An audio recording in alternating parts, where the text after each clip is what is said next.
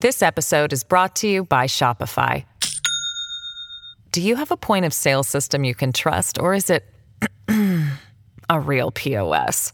You need Shopify for retail. From accepting payments to managing inventory, Shopify POS has everything you need to sell in person.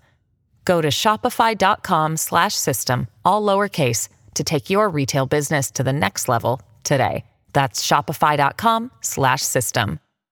This podcast may contain explicit language, and feel free to use explicit language when you review The Gist on iTunes. It helps other people find the show. It's Wednesday, March 13th, 2019. From Slate, it's The Gist. I'm Mike Pesca. You know, this college scandal has really had a big effect on me, and I think you, the listeners, in America. Two theories on that. One, it really is news. It's so unusual, and it also comports with our worst suspicions on how power works and how power is wielded at the highest echelons of people who have never had anything that they can't put a price tag on. But the second reason is it just has nothing to do with Donald Trump. Isn't it kind of nice? It has some weird villains, Felicity Huffman, who we all used to like. So I have three thoughts on that. Three stray thoughts that I didn't get to yesterday. One is this. Love of children is actually a selfish act. I know, I have children. I love them.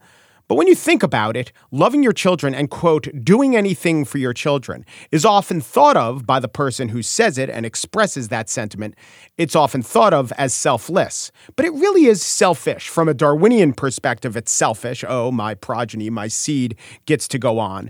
And even though while it's other directed, it's also in a way self-directed. If your children do well, it reflects on you.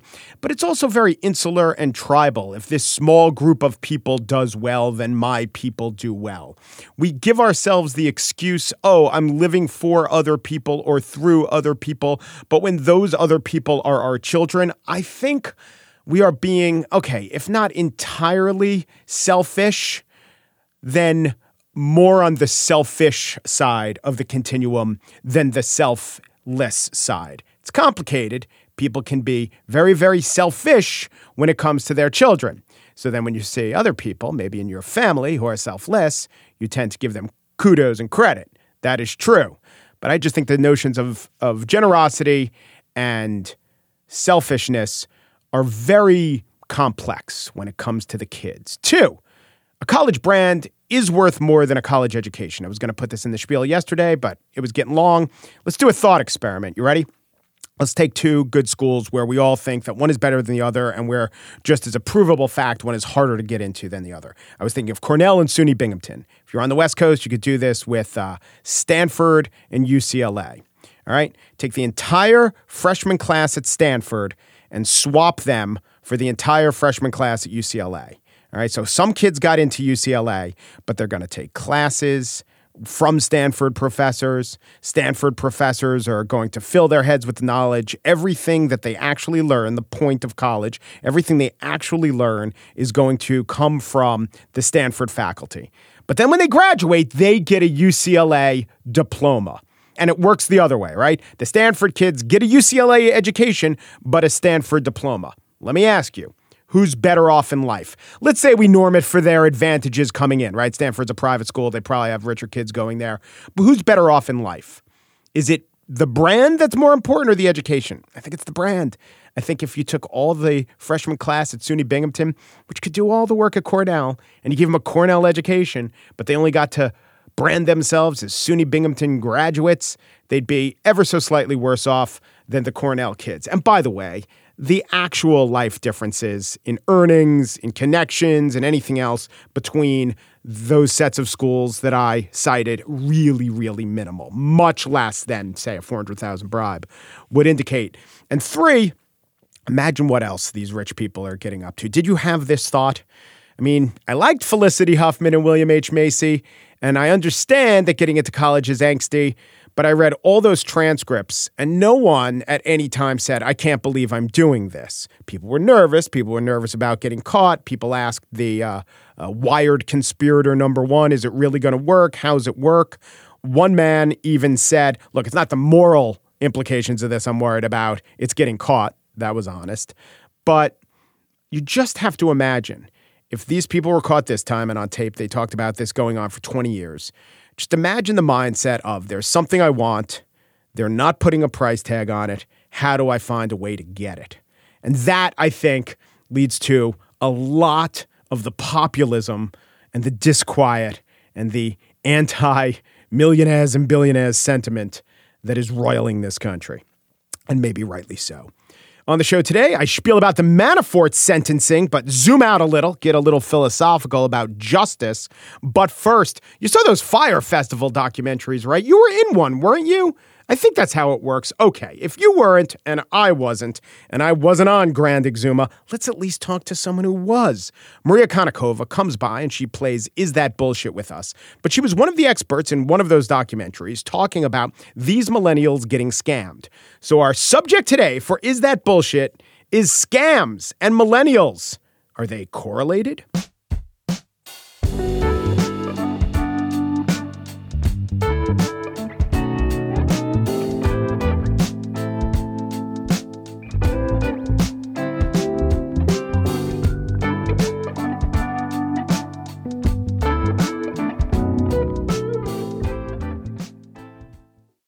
This episode is brought to you by Shopify.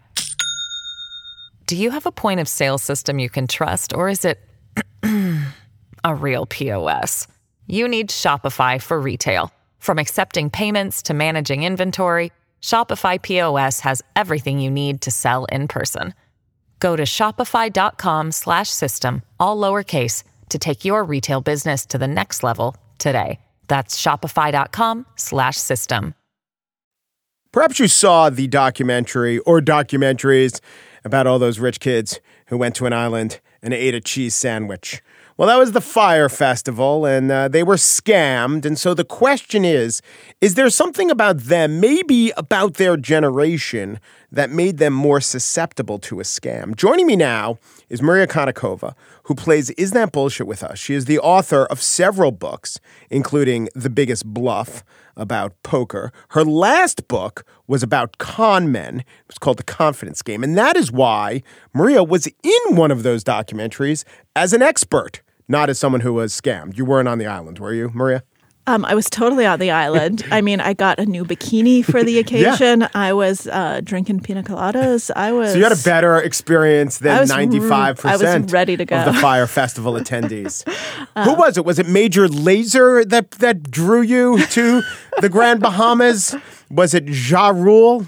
Can you name a Ja Rule song? I probably cannot name a Ja Rule song. To be in the documentary, they did not ask you to name a Ja Rule song? They did not. Wow. No. Okay, so there were two documentaries, and I have to say they did ask if I knew who the Kardashians were. They did?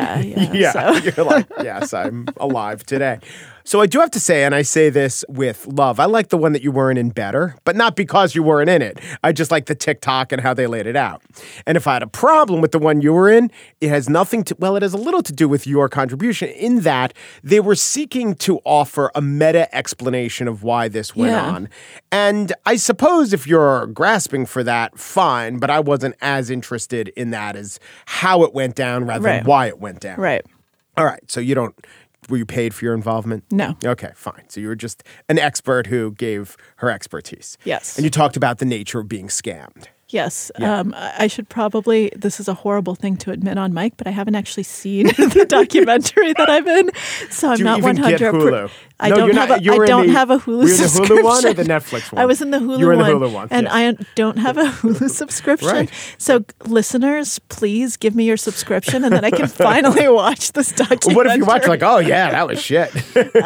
So I talked to them for over an hour, so I'm not sure what parts of what I said are in the documentary. But in general, and why I wanted to talk to you is there was a lot about this is a generation that's susceptible to being scammed, a generation that's very much online, very much driven by image. Yeah. And so my internal monologue was like, yes, but isn't every generation what the images are changes? But, kids 15 to 25-year-olds want to, ever since the category of teenager or young adult was invented, want to seem cool to their friends. So I don't know how different that is. Absolutely. And I would agree with you 100%. Yeah. And I think it's very, very dangerous to say this generation is more prone to X because we're seeing it right now.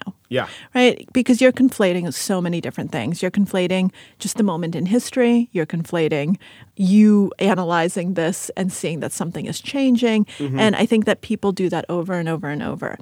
So I agree with everything you said. What I will say is that when you look at the history of cons and their prevalence, first, I mean, cons have existed always. But you do see these sorts of curves where you see rises and kind of these golden ages of con artists and golden ages of the grift.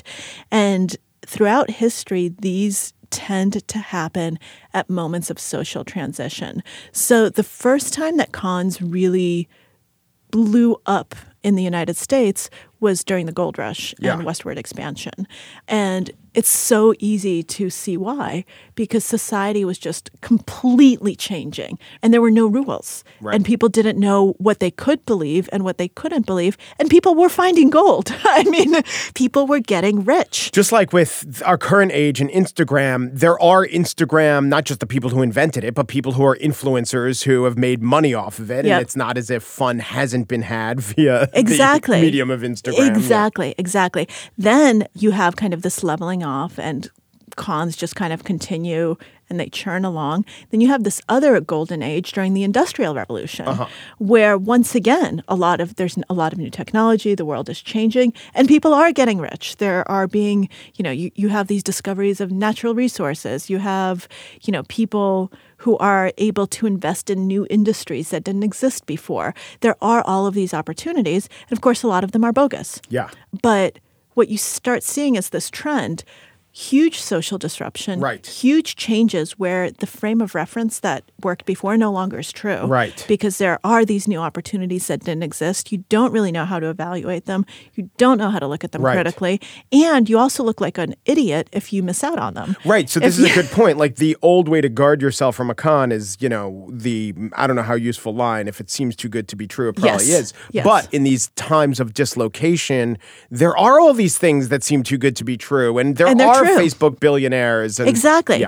So then you have the dot-com bubble. Right. And you have all of these things happening. And so right now, actually, I think it has nothing to do with millennials and everything to do with the fact that we're going through another social transition. Huge dislocation. The impossible seems real. Exactly. So you maybe start believing more in the impossible. Exactly. And I also think that you feel like a sucker if you have those normal guardrails up, because then you don't think any of these things that really are changing the world would happen or could happen or that you should be a part of. Exactly. You don't want to be the one who's labeled as, the old fogey who's just afraid, the technophobe, who is afraid of all of this new stuff and who's saying, I preferred it back when none of this existed. Back when they had a concert in Woodstock, New York, and the bands actually showed up. Exactly. By the way, people died in that concert, and it's seen as like this great cultural touchstone. Right? We definitely have cultural people eat amnesia. Bad cheese sandwiches in this one, and he's the worst guy. We have very bad amnesia. That's right. So is there something about the guy, how much did you examine the methods of this guy, Billy McFarland, and how much does he fit in with what you know about con artists? So Billy is actually really, it's so funny. Billy is not that impressive. Yeah. Billy is someone who knows exactly what he's doing and who knows which buttons to press. So he was very smart in realizing that one of the things that people are afraid of missing out on are being part of this kind of Instagram zeitgeist, kind of this cool young crowd. He figured out one of the things that con artists have known through the ages, which is that individuals like to associate with the rich and powerful and pretty. Yeah. That those are all things that are good. So some of the biggest con artists in history have been people who've pretended to be aristocrats, who've pretended to be royalty, who've pretended to be related to the Rockefellers or the Carnegies or whoever happens to be the royalty of the moment. So I'm sure we'll be seeing some fake Zuckerberg heirs popping up soon too. Yeah. So he identified that, and that's, if you look at his marketing materials, that's exactly what they are. So he did that incredibly well. He didn't do anything original. He just kind of... So when you put your book together, you were looking for exceptionally good con artists or exceptionally bold ones, guys who either made a lot of money or people like you almost couldn't believe how they got away with it. He doesn't fall into any of those categories. No, he doesn't. He's in it, but he's an exceptionally prosaic con artist. Yeah. He exemplifies everything I heard about him. People were like, "Oh, but did you know that in high school, this happened to him?" And I said, "Yes, absolutely. Just this fits the mold 100%." And the other thing I would say is you have to question everything he tells you about what happened in high school. Right. And if you hear some of the people who were interviewed, they said, "No, he was always popular. What are you talking about? He wasn't bullied. Like, he was the bully." And you start seeing that his personal narrative and the personal narrative he sells doesn't jibe with the things that seem to have been happening historically. And that is so true. So I basically just gave up at some point when I was writing my book because I realized that you need to make choices, because when you're fact-checking a con artist, you have to fact-check literally every single sentence out of their mouth. Yeah. So when you say you gave up, what did you give up on? I gave up on interviewing them and trying to kind of get because that would get you further from the truth rather than closer. Yeah. Exactly. So there's the one, so you were in the documentary that he was in, which maybe is not actually that illuminating or illustrative. Maybe that got us further from the truth, acknowledging that you haven't watched it yet. Yes, exactly. No, I think that's right, because they're so good at crafting narratives. That's their greatest skill. The greatest skill of a con artist is to craft a story that makes sense and that you want to be a part of, that gives you hope, that will mesh with your view of the world and of what the world can be. And so when you ask them about themselves, that's a really dangerous proposition, because they're going to give you a compelling story and you are going to want to believe it. And so it's almost counterproductive. You don't want to see what they can justify. You want to see kind of what happened. And you can hear Billy say as much as you want, "Oh, well, my motives were pure." And then you realize that while he's out on bail, he starts running another scam. Yeah. And you say, this does not seem like someone whose motives were pure. Right.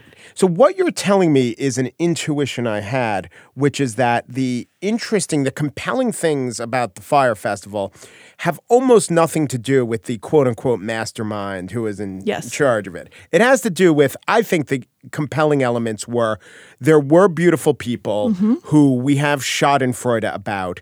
Also, the cost to them was more comical than tragic. Yeah. So we could really engage in just enjoying the hell out of the fact that they lost money, but not lives and not, their health. So it kind of was this confluence of everyone having a good laugh at the expense of rich people. And then off to the side was this very prosaic, as you say, con artist not running the whole thing. If he really was a con artist, he'd have gotten away with it. Yeah, the best con artists, whenever anyone asks me, who are the best con artists, I say we probably don't know who they are. Yeah, and then you throw down a smoke pellet and you exactly, and then I disappear. And then I disappear. But I think, one of the best con artists of our time is not someone like Billy. I'd be much more inclined to pick someone like Elizabeth Holmes. Yeah. Someone who actually got billions of dollars and managed to do it from people who are very smart investors. And there definitely is an Elizabeth Holmes who hasn't been caught. That's right. There's so many. And we think that their company is legit. Exactly. That is definitely out there. Yeah. I mean, I'm willing to bet anything. And there's probably, I don't know if this could be true, but there might even be a con artist, a Billy type, and somehow it worked out for him. Like absolutely. He lucked into it. Absolutely. But I think that it doesn't have anything to do with millennials. People love to say, oh, millennials are X or Y. And I think that that's just an easy way out. I think this has to do with people. I mean, humans want to believe in these types of things. And then we get to, as you say, experience schadenfreude and say, ha, ha, ha, nothing.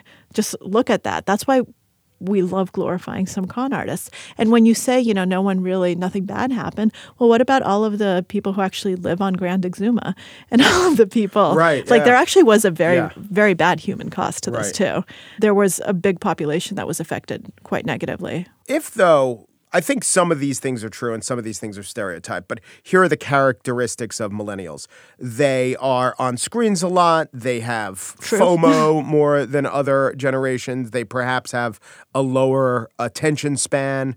Are those things that correlate to a capacity for being conned? I think the FOMO, absolutely, because the FOMO makes you more open to different opportunities. And being open to opportunities is something that is actually something that can correlate with susceptibility to cons. Well, maybe millennials don't actually have fear of missing out. It's just that they're aware of so much more that's going on. So the other thing I do want to say is that I think that what we're seeing right now, yes, is kind of one of these waves where a lot of things are happening that make things like Fyre Festival possible. Right. But we're also seeing a shift where we're going to be seeing more cons because the internet has facilitated conning to such a great extent.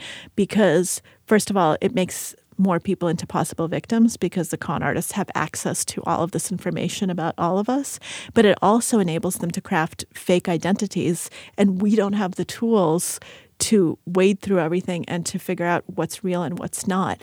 I mean, if I suddenly create this Instagram profile with pictures of all of these wonderful celebrities, if I am a master of Photoshop and can Photoshop myself into some of these images, if I know enough that I know exactly which social networks I need to be on and who I need to connect to, all of a sudden I can create this persona that seems plausible. Right. And I think that is actually one of the things that's happening right now is our bullshit detectors are kind of being overloaded. We can't figure out, is this legit or not? Because it's harder than, it was in the past. Because in the past, it's much more difficult to get people to believe that you're a Carnegie heir. Yeah. Back in the day, you have to actually figure out a way to make that seem plausible, to have some sort of connection to Carnegie, to be seen going into his house, to kind of have some of these things. Right. And so you have to be really ingenious. These days, you don't, because it's so easy to craft a persona. And so I don't know that it's that millennials are more gullible. It's that a lot of the proof these days is becoming more and more difficult to disentangle the actual proof from the fake that seems the same. So if our question is that bullshit, millennials more susceptible to being conned? Your answer is? I think that's bullshit. All right. Maria Konnikova is the author of, most relevantly for this discussion, The Confidence Game, but also the forthcoming The Biggest Bluff. She spoke to us from an island formerly owned by Pablo Escobar. Thank you so much, Maria. Thank you, Mike.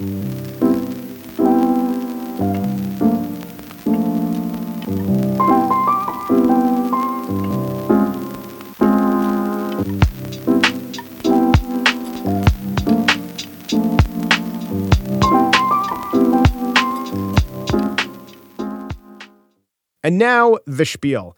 Paul Manafort is getting 7 years in the Hoosgow. I do not know if that's fair.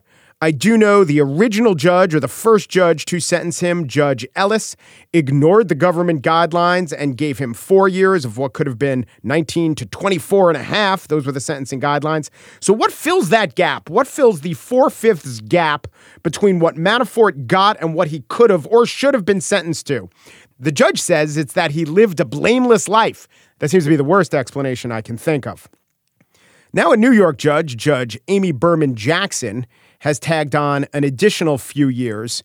So it turns out that Paul Manafort will be serving 7 or so years in the big house, probably the medium house, if you have to be technical about it. And there is outrage about this because of what Paul Manafort did, because of who he is, because of who he helped along the way. I do have to say that the concurrently and consecutively distinctions, it seems like there is a gigantic discrepancy there, and it's all in the hands, it's all discretionary on the part of the judges. They talk about sentencing guidelines that never end in like 5 to 10. Sometimes they do, but they're always like 19 to 24 and a half or 81 months to 96 months. They're pretty specific. But then they say, and these two sentences can be served concurrently or consecutively. That's gigantic. If you have two different judges giving a sentence of 0 to 10 years, and the second judge gives the sentence, and it can be either concurrent or consecutive, you're basically saying, all right, the 10-year sentence that you give can actually be a 20-year sentence or a 0-year sentence.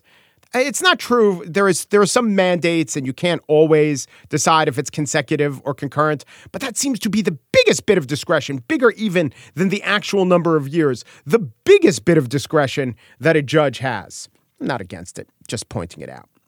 There was anguish at this short sentence. I understand the anguish. Paul Manafort is a A bad man, good head of hair, but bad set of morals. Something of a traitor. Let's not say traitor. That's in the Constitution. It can be executed. He's traitor-us, traitor-ish. And he did break laws that have a 24-and-a-half-year maximum, right? But here we are in 2019, in this time when we're rethinking criminal justice. At least people who think about criminal justice are rethinking criminal justice. And we're mostly thinking about it in the same way, that our emphasis or definition of justice has been too cruel over the years. Now, maybe mostly we're doing this as it pertains to the marginal people in our society, as it pertains to poor people, as it pertains to people of color. And we've seen so many reports from prosecutors and defendants who've committed very, very minor crimes that are getting harsher sentences than Paul Manafort. But underlying this entire reckoning of what it means to be just is humanity. We are trying to inject more humanity into the sentencing process. Now, sometimes we say, look at the sentence that this rich guy got and look at the sentence that this poor guy got, and they should be more similar.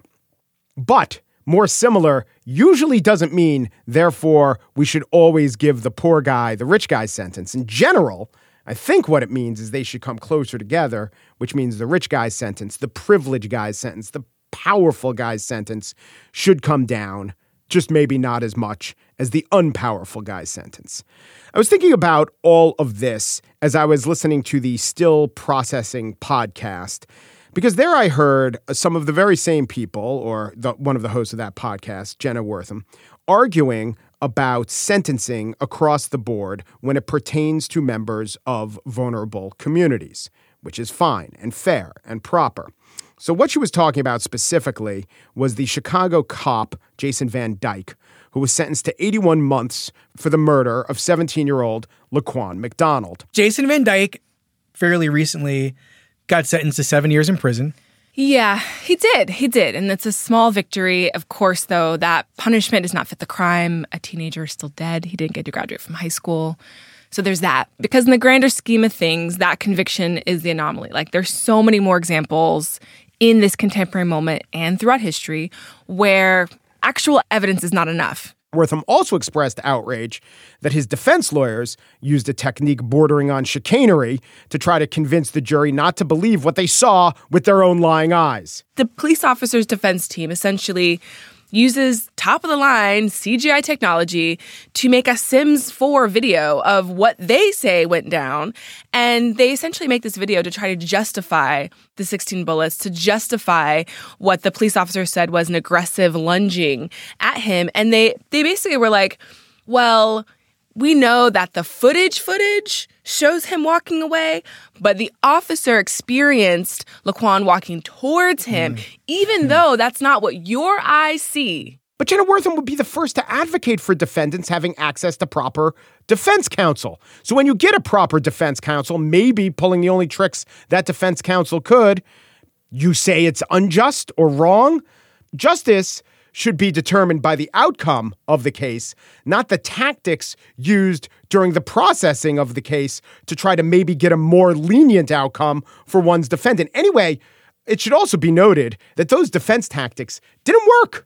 He was found guilty and sentenced to 81 months. It is totally legitimate to talk about the gap between the justice for the rich and the poor and the powerful and the powerless and the black and the white. And maybe you could say our definition of good justice means harsher treatment for the wealthy. I don't think it does, though. I think it means much less harsh treatment for the poor. I think it means much more humanity and leniency for the powerless. But other than an emotional sense of vengeance, I don't think there's a good argument that we should be going much harder on the wealthy, except maybe in cases when we don't prosecute financial crimes that have a broad impact on society. We talk about country club prisons for people who are white-collar criminals. But, country club prisons are basically what Scandinavia calls their harshest prisons. Their other prisons are what America calls essentially dorms. In Denmark, prisoners cook for themselves, wash their own clothes, and often leave for the day. Well, maybe it's not a dorm. I didn't cook for myself in the dorm. No hot plates. Is our discussion of criminal justice a discussion of me and not for thee, or make it a my people and not their people? I understand the frustration, and I understand the temptation to put the two forms of justice side by side and to point out how much worse the powerless have it. True. But is the best expression of that wanting to crush the powerful with even greater fury? I understand the emotion. Is it the best expression of the true definition of justice? There are really good arguments, by the way, about why black and brown and just poor convicts should be given lighter sentences and let out of jail earlier. Because, for instance, if a purpose of incarceration is to protect the community by keeping potential criminals in jail, once criminals age out of criminal age or just enter into old age, it makes no sense to keep them behind bars for the most part. Paul Manafort is already in old age. Paul Manafort will not be committing more crimes, except maybe of the fashion kind. If justice should be driven not by the inflamed passions of the moment, but by cool-headed, moral, and intellectual judiciousness, I think the ire against the leniency of the Paul Manafort suffering is put into stark relief.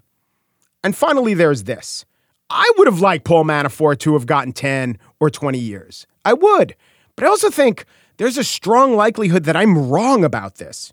Because as I flash forward to 2026 and Paul Manafort is getting out of prison, will my blood then be boiling? Or will he seem more like Chuck Colson or G. Gordon Liddy or one of the Watergate figures who are disgraced and pathetic? I would have liked the book thrown at Paul Manafort, but what I would like right now in the moment and what actual justice is may be two different things.